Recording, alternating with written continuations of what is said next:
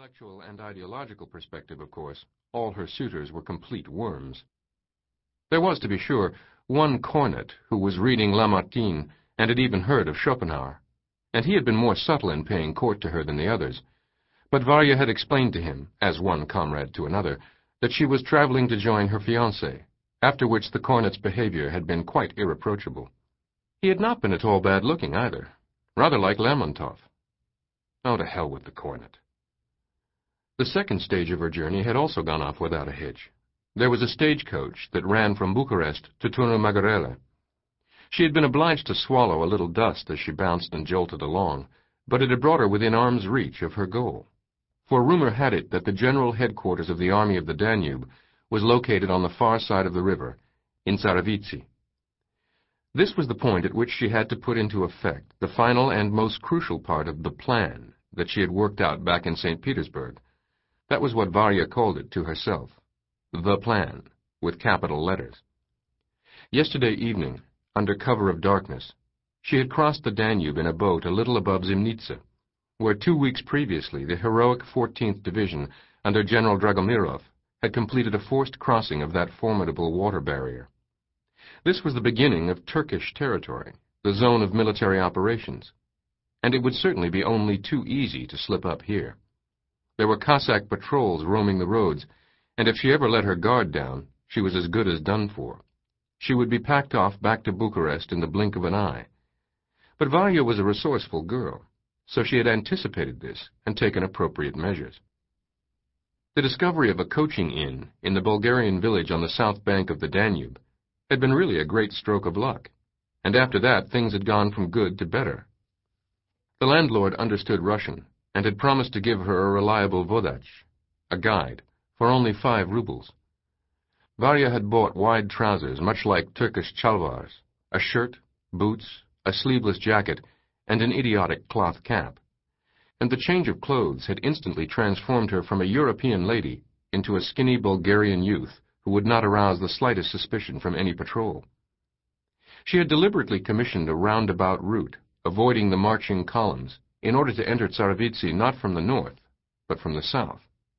And there, in the General Army headquarters, was Pyotr Yablokov, Varya's, well, actually it is not quite clear who he is, her fiancé, her comrade, her husband? Let us call him her former husband and future fiancé, and also, naturally, her comrade. They had set out while it was still dark on a creaky, ramshackle karutza, a Romanian-style cart. Her vodach, Mitko, tight-lipped with a gray mustache, chewed tobacco all the while, constantly ejecting long streams of brown spittle onto the road. Varya winced every time he did it. At first he had crooned some exotic Balkan melody, then he had fallen silent and sunk into a reverie.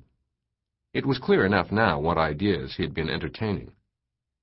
He could have killed me, Varya thought with a shudder, or even worse, and without the slightest problem. Who would bother investigating in these parts? They would just blame those, what's their names? Bashi Bazouks. But though things may have stopped short of murder, they had turned out quite badly enough. That traitor Mitko had led his female traveling companion to a tavern that more than anything else resembled a bandit's den. He had seated her at a table and ordered some cheese and a jug of wine to be brought, while he himself turned back toward the door, gesturing as much as to say, "I'll be back in a moment." Varya had dashed after him, not wishing to be left alone in this dim, dirty, and distinctly malodorous sink of iniquity, but Mitko had said he needed to step outside, not to put too fine an edge on it, in order to satisfy a call of nature. When Varya did not understand, he had explained his meaning with a gesture, and she had returned to her seat, covered in confusion. The duration of the call of nature had exceeded all conceivable limits. Varya ate a little of the salty, unappetizing cheese, took a sip of the sour wine, and then, unable any longer to endure the curiosity that the fearsome denizens of the public house had begun to evince toward her person, she went out into the yard. Outside the door, she froze in horror.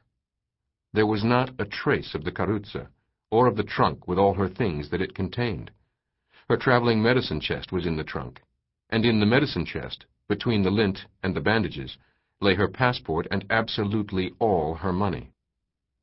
Varya was just about to run out onto the road when the landlord, with a bright crimson nose and warts on his cheek, had come darting out of the korchma in his red shirt. He shouted angrily and gestured, "Pay up first, and then you can leave." Varya went back inside because the landlord had frightened her, and she had nothing with which to pay him. She sat down quietly in the corner and tried to think of what had happened as an adventure, but she failed miserably. There was not a single woman in the tavern.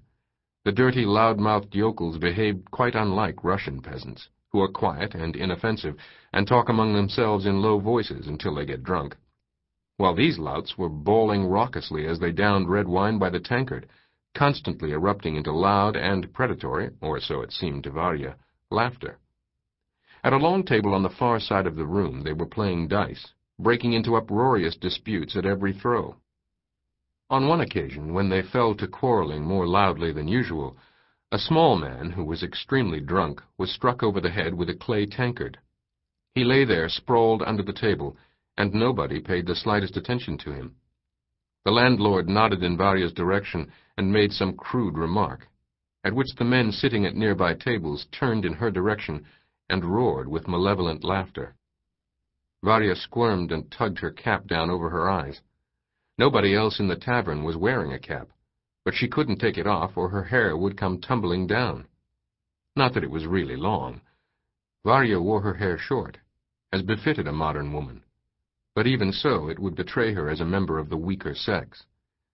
That disgusting designation invented by men, the weaker sex. But alas, it was only too true. Now their eyes were boring into Varya from every side, and their glances were oily and repulsive.